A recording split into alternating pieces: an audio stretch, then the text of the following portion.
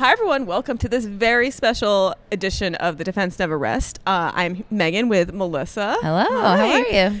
Great. Today is different and special because we are at the ClaimsXChange conference in Philly. And we did something similar last year at another conference, and it just worked so well to have this podcast booth and pull people in for shorter little episodes and just get like a lot of different guests at once. So I'm really excited to do it again today. And it's fun because you never know who you're going to talk to. Right. Like we don't know anybody who's going to be coming on the show today. It's all just folks who are attending the conference. So it's going to be interesting to just figure out their stories and what they're doing and how they got there, because strangers always have the best stories. Yeah. And like they don't totally expect us to be here. So they're not like planning to sit down for a podcast. And I kind of like to keep it authentic and, keep it easy and simple and and just have just conversations.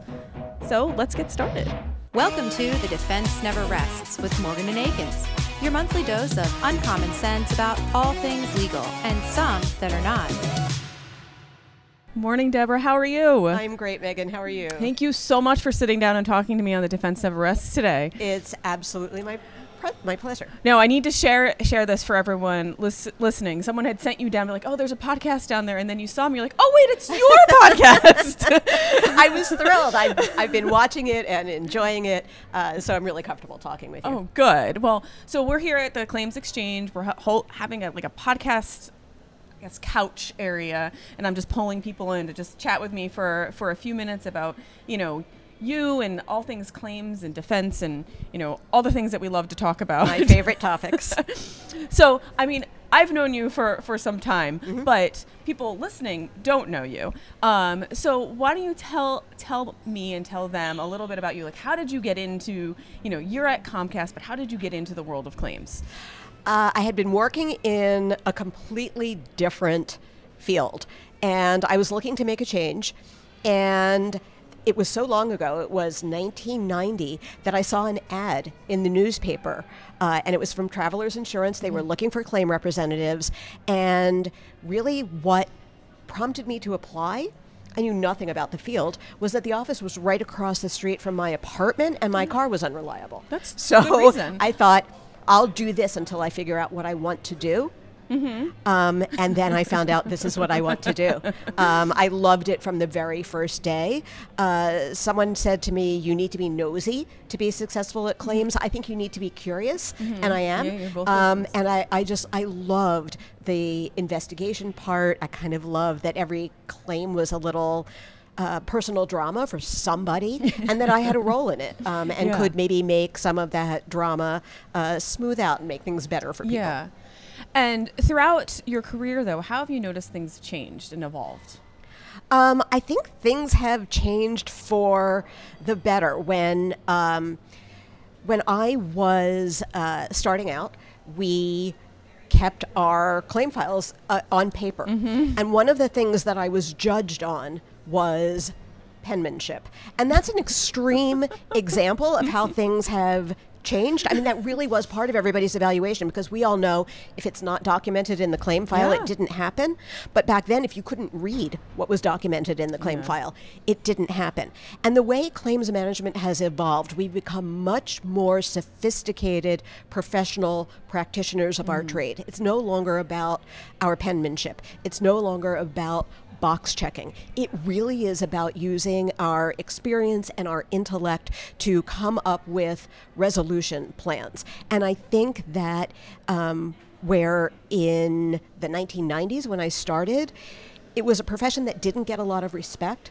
I think that has really changed, and that people understand what a vital role claims management professionals and resolution specialists play in resolving problems for policyholders. So one thing that comes up a lot on this podcast, though, is that there is a real need to get younger people into claims, because we have, this generation that is nearing retirement, and there's going to be this big lack of this hole that you need people. So, in your eyes, like, how do we, entice the younger group to see the allure of, claims and insurance, and that it's not boring? I've been asking that question for most of the second half of my career. One thing that has helped is that the phrase risk management used to be very obscure. And I would say within the last 10 years, people understand more about risk management. And risk management is a concept that's been incorporated into a lot of professional disciplines. We need to get people who are interested in risk management interested in the claim side.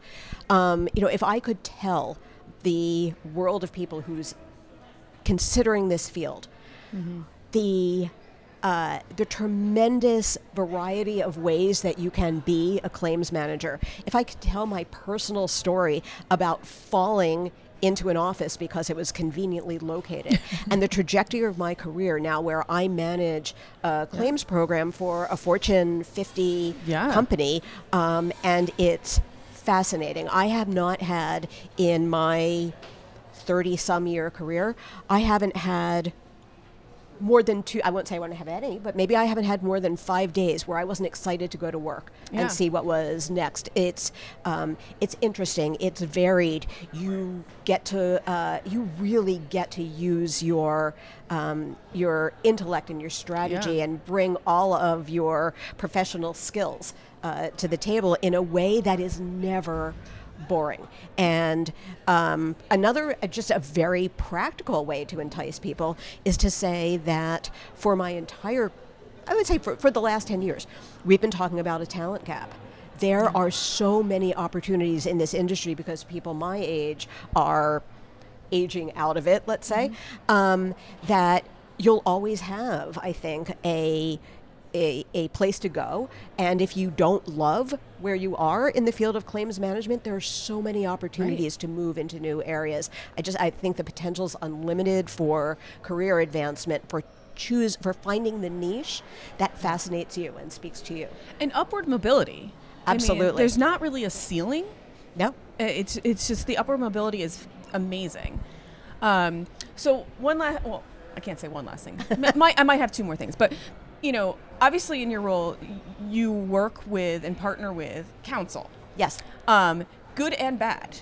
So mostly good, mostly good.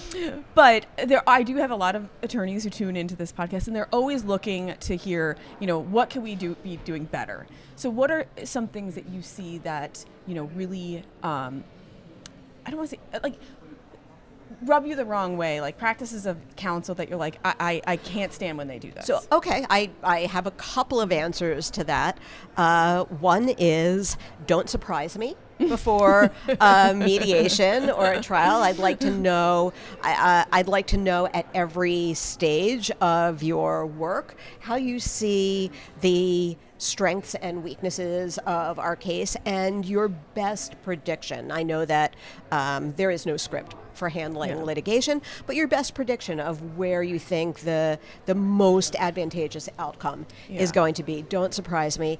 And please don't write a 6-page report that at your next report date becomes 8 pages because you just added what's new and added what's new and added. Just send me the updates. And I think maybe the carriers will not be happy if I say this, but don't rely on the litigation guidelines to prompt your reporting to me. Yes. Your reporting to me should be when something important happens or because we haven't touched base recently to make sure that the strategy we agreed on last time we talked is still the right strategy for this case. So I don't want to hear from you at 30 days and 90 days because that's what the guidelines say. I want you to be a professional and understand when I need to be updated. And we'll talk often enough that you will understand that. Yeah, and I've always, that was one piece of advice that's a mentor gave me, like, don't let the sun set on new information. That's excellent. That's a really good way to put it. Yeah, I agree. So before I let you go, knowing what you know now after, going through many years of your career, what advice would you give your younger self? Be curious. Always be curious. You'll never know what you'll learn, what you'll find out. Be open to networking. One of the things that I'm proud to say now is that I have a tremendous network. You are one of those people that I can call anytime with a question. I need a resource. Have you dealt with this new law? There's a new strategy that Plaintiffs Counsel is using. What is Defense Counsel using to respond to that. Build your network. Yes. You will never be sorry for reaching out, making contacts, being open to new business relationships. It will come back.